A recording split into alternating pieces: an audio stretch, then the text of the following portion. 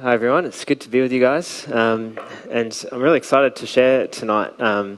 We were going to have some guests come from Zimbabwe, and it kind of worked out all right because I shared this message this morning, so it kind of works to share it again tonight. And we're talking about hope, and it's interesting because they were going to talk about hope as well, kind of in the context of Zimbabwe and some of the challenges they're facing, and we're looking forward to them being able to come next year and share. But yeah, I'm excited to share this message. It's just been, I don't know, you have different times when God's just sort of speaking something like, yeah, this is the message to share. And there's other times when it's like, actually, I'm really excited to share that. Like this has kind of done something in my heart and I really want to tell people about it. And that's kind of where I'm at tonight, which is exciting to be able to come and share that with you guys. And so we're sort of tracking on this theme of hope. And maybe just to start with and kind of frame it, I just want you to sort of imagine and just think and maybe reflect on a time in your life when you felt very hopeful. You felt full of hope. You, I guess, were looking towards the future. You're anticipating. And what was that like? What did it feel like? Why did you feel like that? And what did you do? How did you act when you're full of hope? What sort of posture towards life were you taking? What sort of decisions were you making? And maybe think of another time. What about when maybe you've even felt like that? You've been sort of looking forward. There's been hope. There's been anticipation, and then there's disappointment, or there's just everything goes bad. It all falls apart, and there's just sort of a sense of there being no hope. And how do you sort of act then? Like, what's sort of your posture and approach to life in that situation? What sort of decisions do you make? Kind of whether we are full of hope or not is really significant. Well, can you just click on, I think I haven't got this clicked on, yeah. And often we kind of are pretty good sometimes of having hope when things are looking good. We sort of think, okay, well, I can see these things coming together. I can sort of predict the future a bit. Things are sort of looking up. So we kind of feel hopeful, and then we kind of act in accordance with that. But then if there's other situations where actually everything just goes bad, it all falls apart, you can't see anything good, you can't see any way out, and often we kind of feel like, oh, okay, there's no hope. And maybe even go further and become cynical or skeptical, or kind of just check out, or maybe even give up. And it's interesting because we use hope in that way often. We kind of use the word hope as in we can see things getting better, or actually there's no chance they'll get better. But biblically, the word hope is actually really, really different. The way the Bible uses the word hope is not that we wish things will get better or we can kind of see things getting better. It's that we actually have confidence they will get better, especially when there's no evidence at all that they'll get better. It's actually not based at all on what we see happening or just sort of piecing things together or feeling hopeful. It's actually all based on what God has said. And it actually finds its strength particularly when everything falls apart. So I want to tell you a story today, which is kind of a random story. It's in the book of Jeremiah. It's in chapter 32. And it's a story about hope. But it's the kind of a story that you kind of just read and you kind of think, oh, well, that's kind of strange. But when you sort of actually get what's going on, it's crazy. It's incredibly powerful. So I want to just tell you this story and then kind of unpack this as this picture of, well, what does it look like to be people filled with hope, particularly in situations that seem hopeless? That there's no reason to think things are going to get better, but we actually still act as if we believe they will. What does that look like? So there's this story in Jeremiah. I might just pray and then we'll look at this passage. So Father, we just thank you for your word. Just being able to read the stories from people thousands of years ago who followed you and recorded and trusted your word and how you speak even still today. And we just ask today, Lord, for your spirit to speak into hearts, shift our postures and hearts and give us hope, Lord. And we just pray your protection and just your kingdom over this space tonight in your name. Amen. Okay, so this story starts with a devastating setting. Things are not good for Jeremiah or for Israel. The very, very quick sort of recap of the story of the Old Testament is God wants to renew the world. He wants to rescue the world. He does it through a family, through the Israelites. He rescues them out of Egypt, and they're meant to be his people who he loves and cares for. And he almost basically has this, it's almost like a marriage. He has a covenant with them. And it's this agreement, and he puts them in this land, and there's kings. And the agreement is if they follow him, they listen to him, they reflect his goodness, he'll bless them. But if they forsake him, he will curse them because they're going to follow other gods and they do evil things. And God says, I'm not going to allow that. And the story goes that there's some kings and there's some people that follow God, this God Yahweh. But again and again and again, there's those that don't. And God treats it like committing adultery. It's that they're cheating on him with other gods. And it's not just that they're like bowing down to a statue, but they're actually like then doing all these evil practices that even gets to the terrible worst thing when actually even offering children as sacrifices to other gods. And there's one passage God says like that never even came into my mind. Like God's just saying this is out of control. So the people have gone down this path and God comes to them and he says, come back to me. And he calls out their evil and injustice and asks them to come back. And they just don't, and again and again. And eventually gets to a point where God brings judgment. He says, I can't let these things go on. I need to cleanse this land and this people. I need to bring justice and righteousness. So he comes. And the setting of this story is actually Jeremiah's been saying this is going to happen. And now it's about to happen. Jeremiah 32 says, this is the word of the Lord that came to Jeremiah from the Lord in the 10th year of Zedekiah, king of Judah. He's the last king of Judah, which was the 18th year of Nebuchadnezzar. He's the king of Babylon. The army of the king of Babylon was then besieging Jerusalem. So this other nation is coming in to basically destroy Jerusalem, where the Israelites are. And God's actually working that. God is bringing a judgment. And so imagine that. You're in this city, and it's under siege. So it means that there's like all these armies, there's free horses, there's just people all surrounding you, and you're trapped. It's pretty full-on, devastating setting. And it's even worse for Jeremiah, because Jeremiah the prophet was confined in the courtyard of the guard in the royal palace of Judah. Basically, Jeremiah is in jail. And we read next, it says, Zedekiah, the king of Judah, has imprisoned him, saying, why do you prophesy as you do? You say, this is what the Lord says, I'm about to give this city into the hands of the king of Babylon and he will capture it. So Jeremiah has been saying, God is at work here. God is coming and basically saying, don't rebel against Babylon. It's going to be worse if you do. And Zedekiah obviously doesn't want to hear it. He's not interested. And then he says, I'm just going to put Jeremiah in prison because he keeps bothering me. So Jeremiah is in a city that's surrounded by another nation who he knows is going to destroy Jerusalem, and they're going to be taken out. And he is also in prison. It's a pretty terrible, hopeless situation. And into that situation, God gives this crazy command. God speaks to him. It says this in verse 6. Jeremiah said, the word of the Lord came to me. Hanamel, son of Shullam, your uncle, is going to come to you. So this is his cousin. God's saying, your cousin's going to come to you and say, buy my field at Anathoth, which is where Jeremiah was from. Because as nearest relative, it's your right and your duty to buy it. So God speaks to Jeremiah, this is what's going to happen. Then it happens. The word of the Lord came to me. Then, just as the Lord had said, my cousin Hanamel came to me in the courtyard of the guard and said, buy my field at Anathoth in the territory of Benjamin, since it's your right to redeem it and possess it, buy it for yourself. You might think, okay, well, cool. Like, what is that meant to mean? It's like when you actually think about it, this is crazy. Like, he's in siege. No one's thinking about buying land. People are thinking about food and water and how not to die. Jeremiah particularly is in prison, so he's probably worse off than everybody else. Nobody's thinking about how to do business deals. Nobody's going to do their trade and their study. People are just, how do we survive the army that's right on the door? And he's in jail, and his cousin comes in and says, hey, do you want to buy my field? And the field is outside of Jerusalem. The field is really where the enemy already is. It's like, this is a crazy thing to do. But he does it. Because it was clear that God said. Jeremiah said, I knew that this was the word of the Lord. So I bought the field at Anathoth from my cousin Hanamel. I weighed out for him 17 shekels of silver. So he bought a field, was in jail. It's a fair bit of money. I signed and sealed the deed, had it witnessed and weighed out the silver on the scale. So actually did it, it's all legit.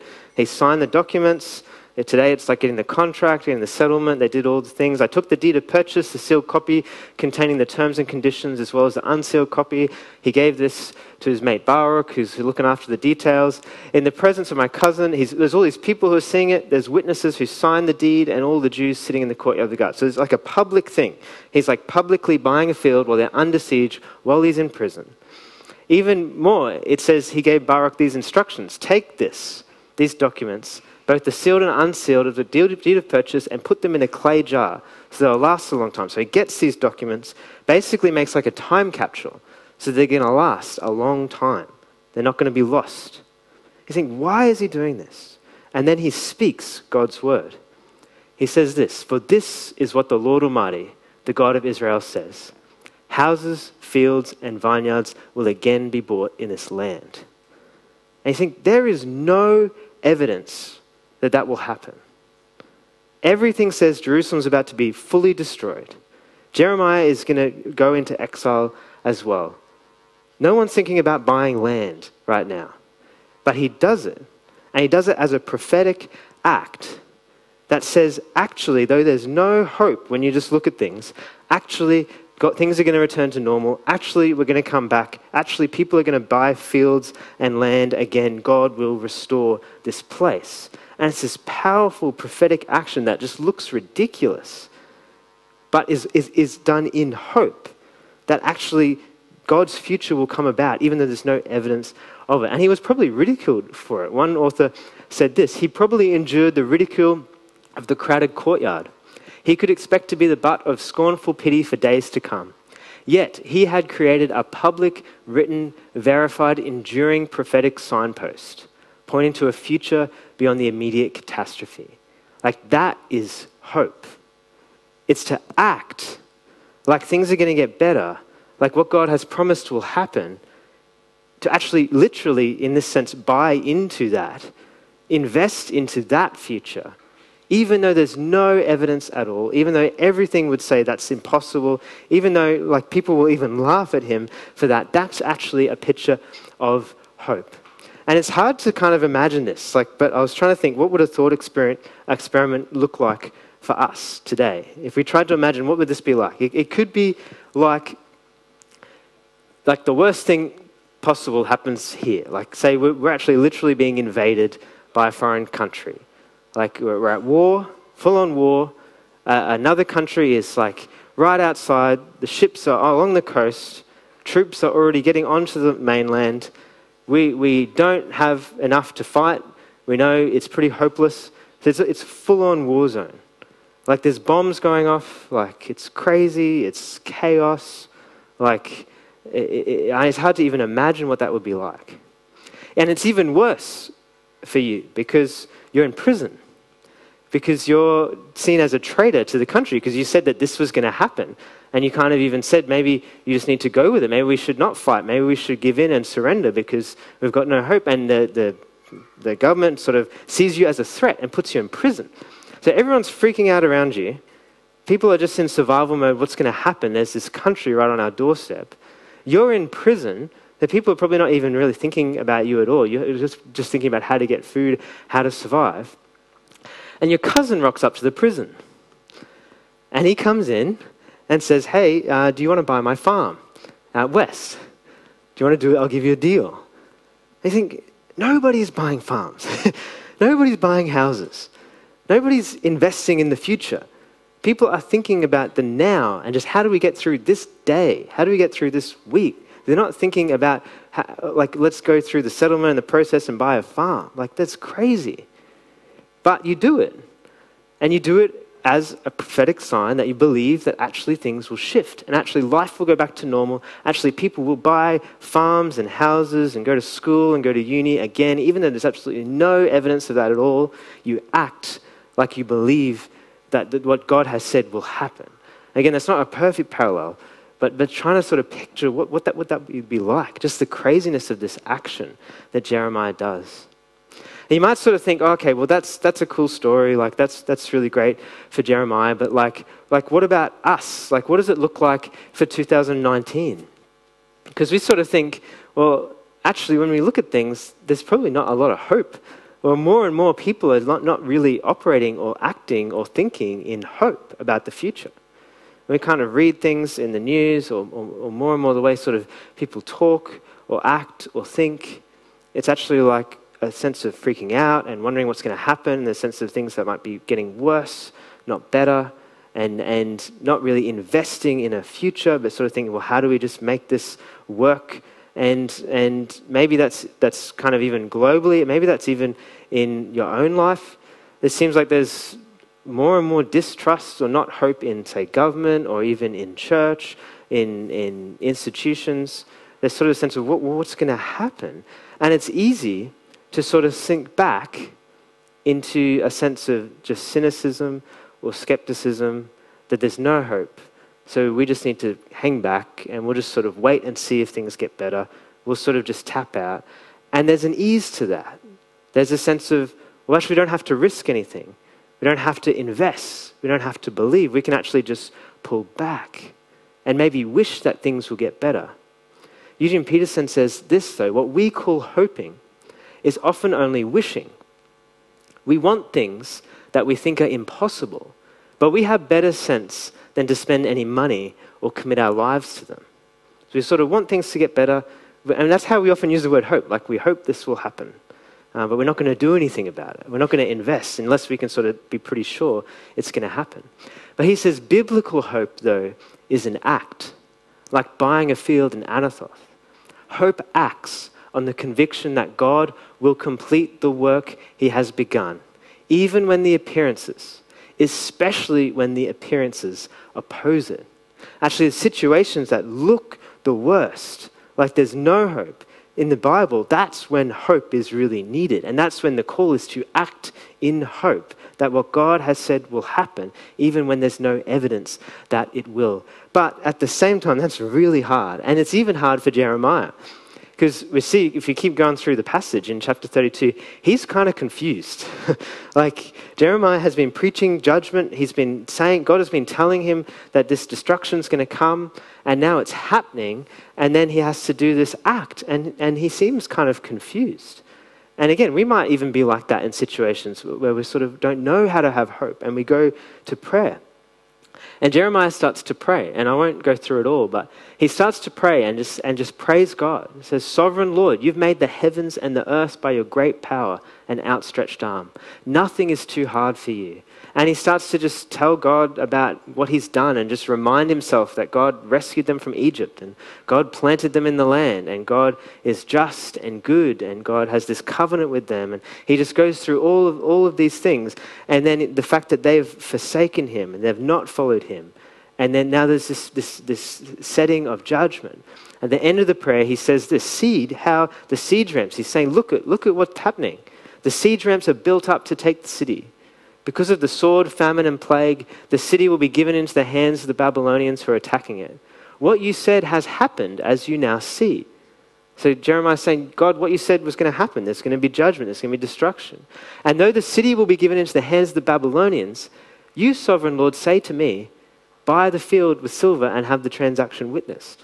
It's like Jeremiah did it. Like God told him to do it. Jeremiah did it. But he doesn't say it explicitly, but he's kind of saying to God, like, why did you want me to do that? Like, that makes no sense. Like, why would I buy a field and have to spend my money on that when it's just like, there's just this destruction coming? And God speaks into this situation. God speaks powerfully to Jeremiah. And I just want to read just a few verses, a few slides of some promises that God speaks into this situation that seems hopeless. I'm just going to read through from verse 26. The word of the Lord came to Jeremiah. So God answers his prayer. And he says, I am the Lord, the God of all mankind. Is there anything too hard for me? Therefore, this is what the Lord says. I'm about to give this city into the hand of the Babylonians and to Nebuchadnezzar, king of Babylon, who will capture it. The Babylonians who are attacking the city will come in and set it on fire. They will burn it down along with the houses where the people aroused my anger by burning incense on roofs to Baal and pouring out drink offerings to other gods. So God is saying that there is a judgment that's coming, that there's injustice, there's evil. He will do what he has said. But then he shifts. And he says this, you, Jeremiah, are saying about the city By the sword, famine, and plague, it will be given into the hands of the king of Babylon. But this is what the Lord, the God of Israel, says. I will surely gather them from all the lands where I banished them in my furious anger and great wrath. I will bring them back to this place and let them live in safety. They will be my people, and I will be their God. He says, I will give them singleness of heart and action, so they will always fear me, and all then will go well for them and for their children after them. I will make an everlasting covenant with them. I will never stop doing good to them, and I will inspire them to fear me so that they will never turn away from me. I will rejoice in doing them good and will assuredly plant them in this land with all my heart and soul. It says, fields will be bought for silver, deeds will be signed, sealed, and witnessed in the territory of Benjamin, in the villages around Jerusalem, in the towns of Judah, in the towns of the hill country, in the western foothills of the Negev, because I will restore their fortunes, declares the Lord. God speaks powerfully. And just imagine this. Like this seems crazy in a sense that God is bringing this judgment. But you even see his love in the midst of that. He loves these people. And they've brought him to a place where he needs to bring justice. He needs to almost like break their hearts so they realize what they're doing and the direction they're going. But his heart is to redeem them, is to rescue them. Though they just dishonor him and disown him again and again and again, his heart is, I want to make an everlasting covenant with them. I want to bring them back. I want to restore their fortunes. I want to bless them. I want to plant them here forever. That's actually his heart. And Jeremiah is almost like so used to preaching judgment that God says, like, Jeremiah, you're the one who's talking about judgment. Now I'm talking about hope. Like God just flips and changes. And we actually see that this is not Jeremiah like getting psyched up with some hope about the future. This is God. This is Yahweh. He's actually the one that tells Jeremiah to do this action. It's not Jeremiah's idea. He's confused by it. It's Yahweh's idea, the God of Israel. He says, act in hope, Jeremiah, by the field. And then Yahweh is the one who gives the hope-filled promises. He's the one who says, this is what I'm going to do. I'm going to restore them. I'm going to bring them back. I'm going to rescue them. They're going to be my people, and I'm going to be their God. God is the one who just declares over and over these promises. It's his word. It's not from Jeremiah. It's from Yahweh. And we see, because we know history, and if you read more of the story, that actually Yahweh, this God, always fulfills his hope-filled promises. He made a promise. We see that yes, people are going to be taken out of Jerusalem, but he will bring them back, and it happened. If you read the rest of the Old Testament, it happens in Ezra. He makes a king who lets the Jews come back to Israel. And we see that the promises that are present here actually go beyond just coming back to the land, but he talks about a new covenant, an everlasting covenant. He talks about a people who will have a heart of devotion to God. And we see that actually God fulfills that in Jesus. That actually he comes to take the judgment on himself. He comes to bear the ways that we've dishonored him and disowned him so that we can be restored to him and planted in this close relationship with him. And so the promises that he makes to Jeremiah are actually fulfilled. He's the God of hope who fulfills his promises. And we're actually still in this story, and he's actually made promises that he even makes to Jeremiah that have not yet been fulfilled, that point to a future when God will fully renew the earth and heaven and earth will come together.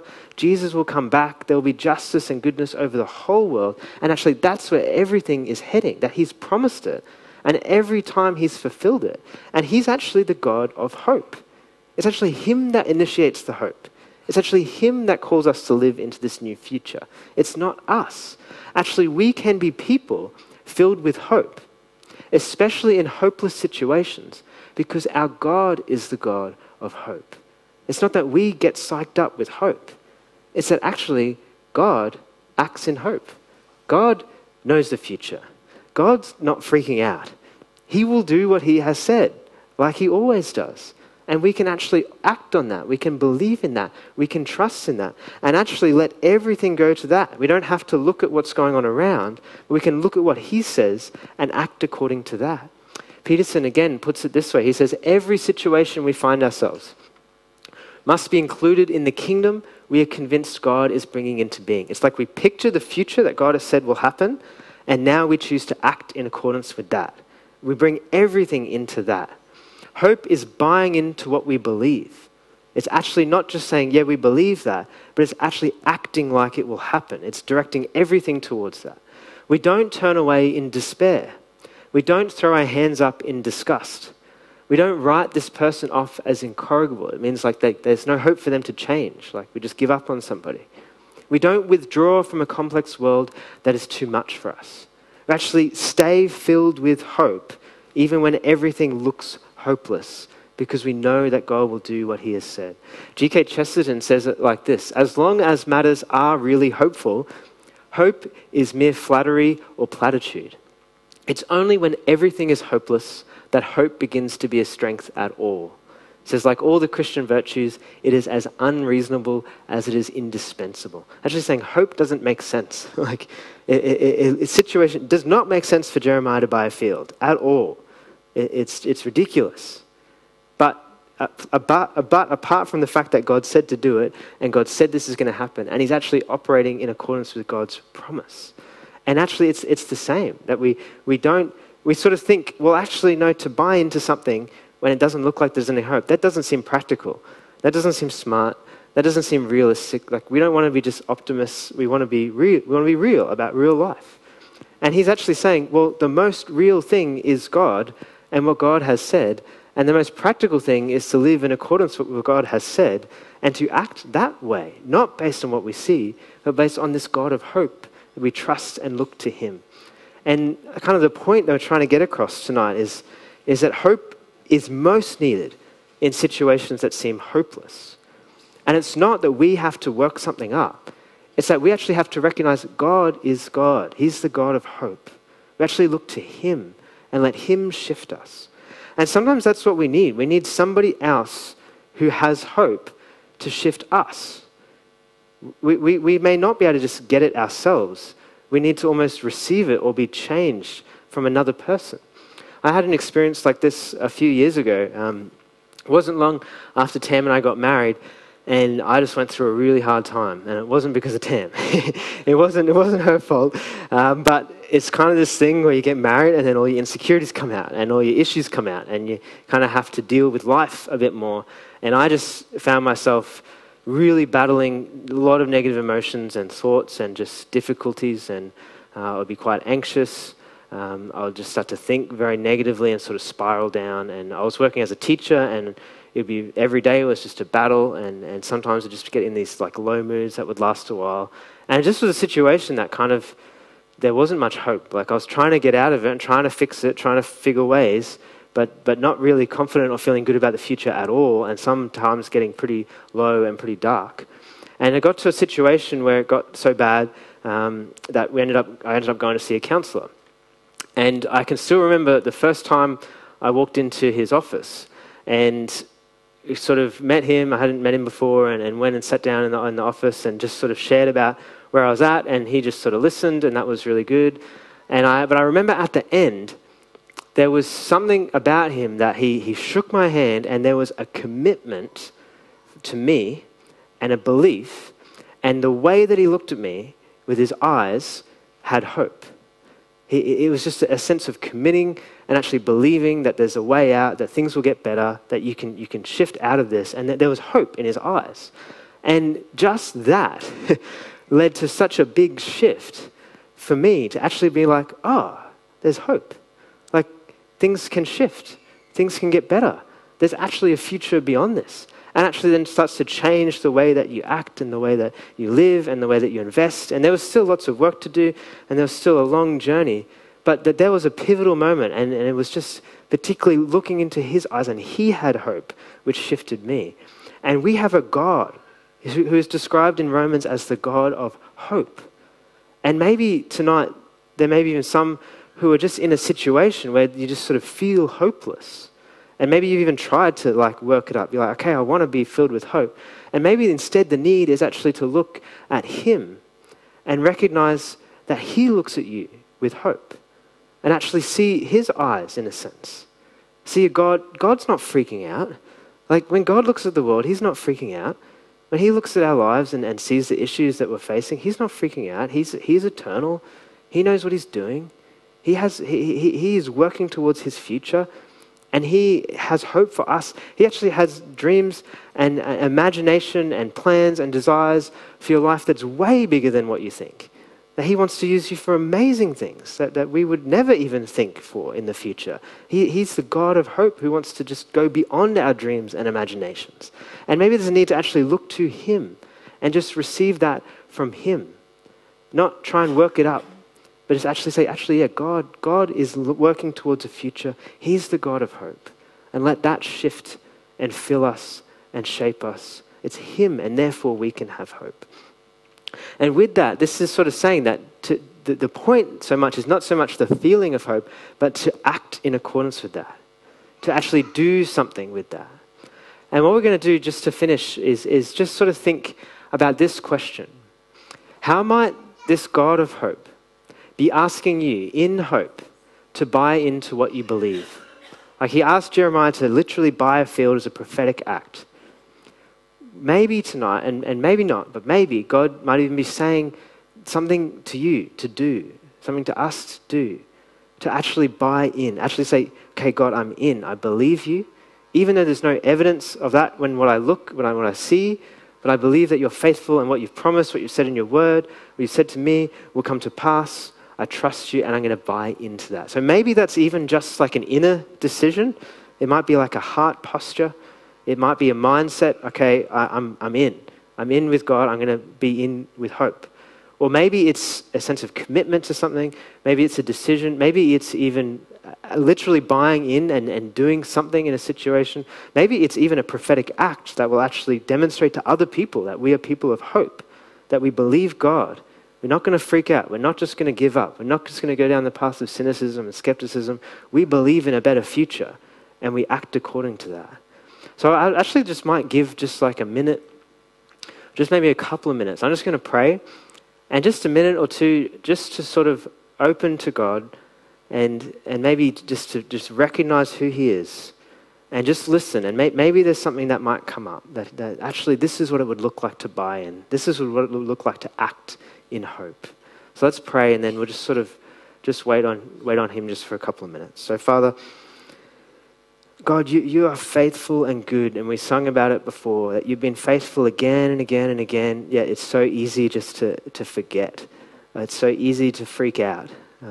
God, we often are not people filled with hope, but you are the God of hope, and you call us to act in accordance with your word and your promises and the glorious future that you're heading everything towards, of your kingdom, of heaven, of goodness, of rightness. God, that there is a strong, sure hope. And we just ask, Holy Spirit, would you speak tonight? Is there specific things, God, you would even have us do to buy in, to be people of hope, to act in accordance with your word, to believe and operate in hope in the midst of hopelessness? So Father, would you just speak? Just wait on you just for a minute.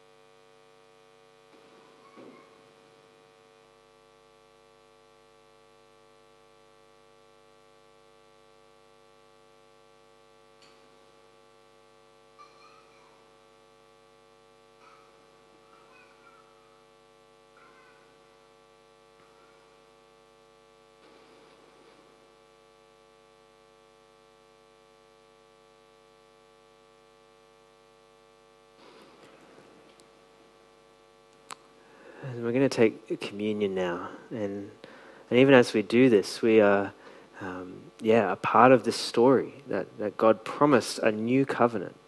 And he's made a way through his blood, through his death and resurrection. I was just thinking about before, Jesus is the ultimate one who buys into the better future. That he fully offers his whole life in belief that actually he can reconcile us to God, that he can rescue us from sin and death. He can bring healing and justice and goodness to the world, and he buys in completely and offers himself on the cross. And because of that, we have this hope. And it's interesting to think that actually we kind of tend to think when we take communion, it's like, okay, it's just about remembering and it's just bread and it's just wine and that sort of stuff. But we're actually going to do an act. Like, we're not just remembering in our mind, we actually do this. We actually take the bread and eat it, a physical act. And actually in the act, Paul says in Romans that we are at the end there proclaiming the Lord's death till he comes. That Jesus said to take his body, which is given for us in remembrance, to take his blood and drink that is poured out for the forgiveness of sins, and to do this in remembrance of him. And we're actually, as we do this, we are declaring as an act that Jesus died and rose again, that he has shaped and changed history forever, that there is hope that he will come again, and that we've been forgiven. We are his people now.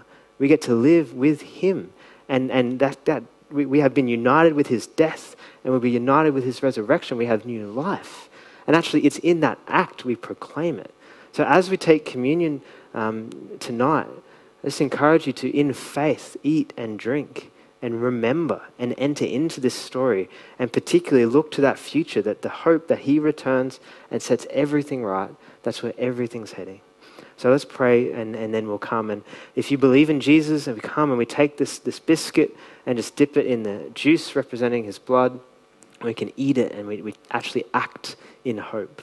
So Father, thank you for who you are, that you would offer yourself, Jesus, to rescue us and redeem us. People who forsake you again and again, you have made a way to be with you forever.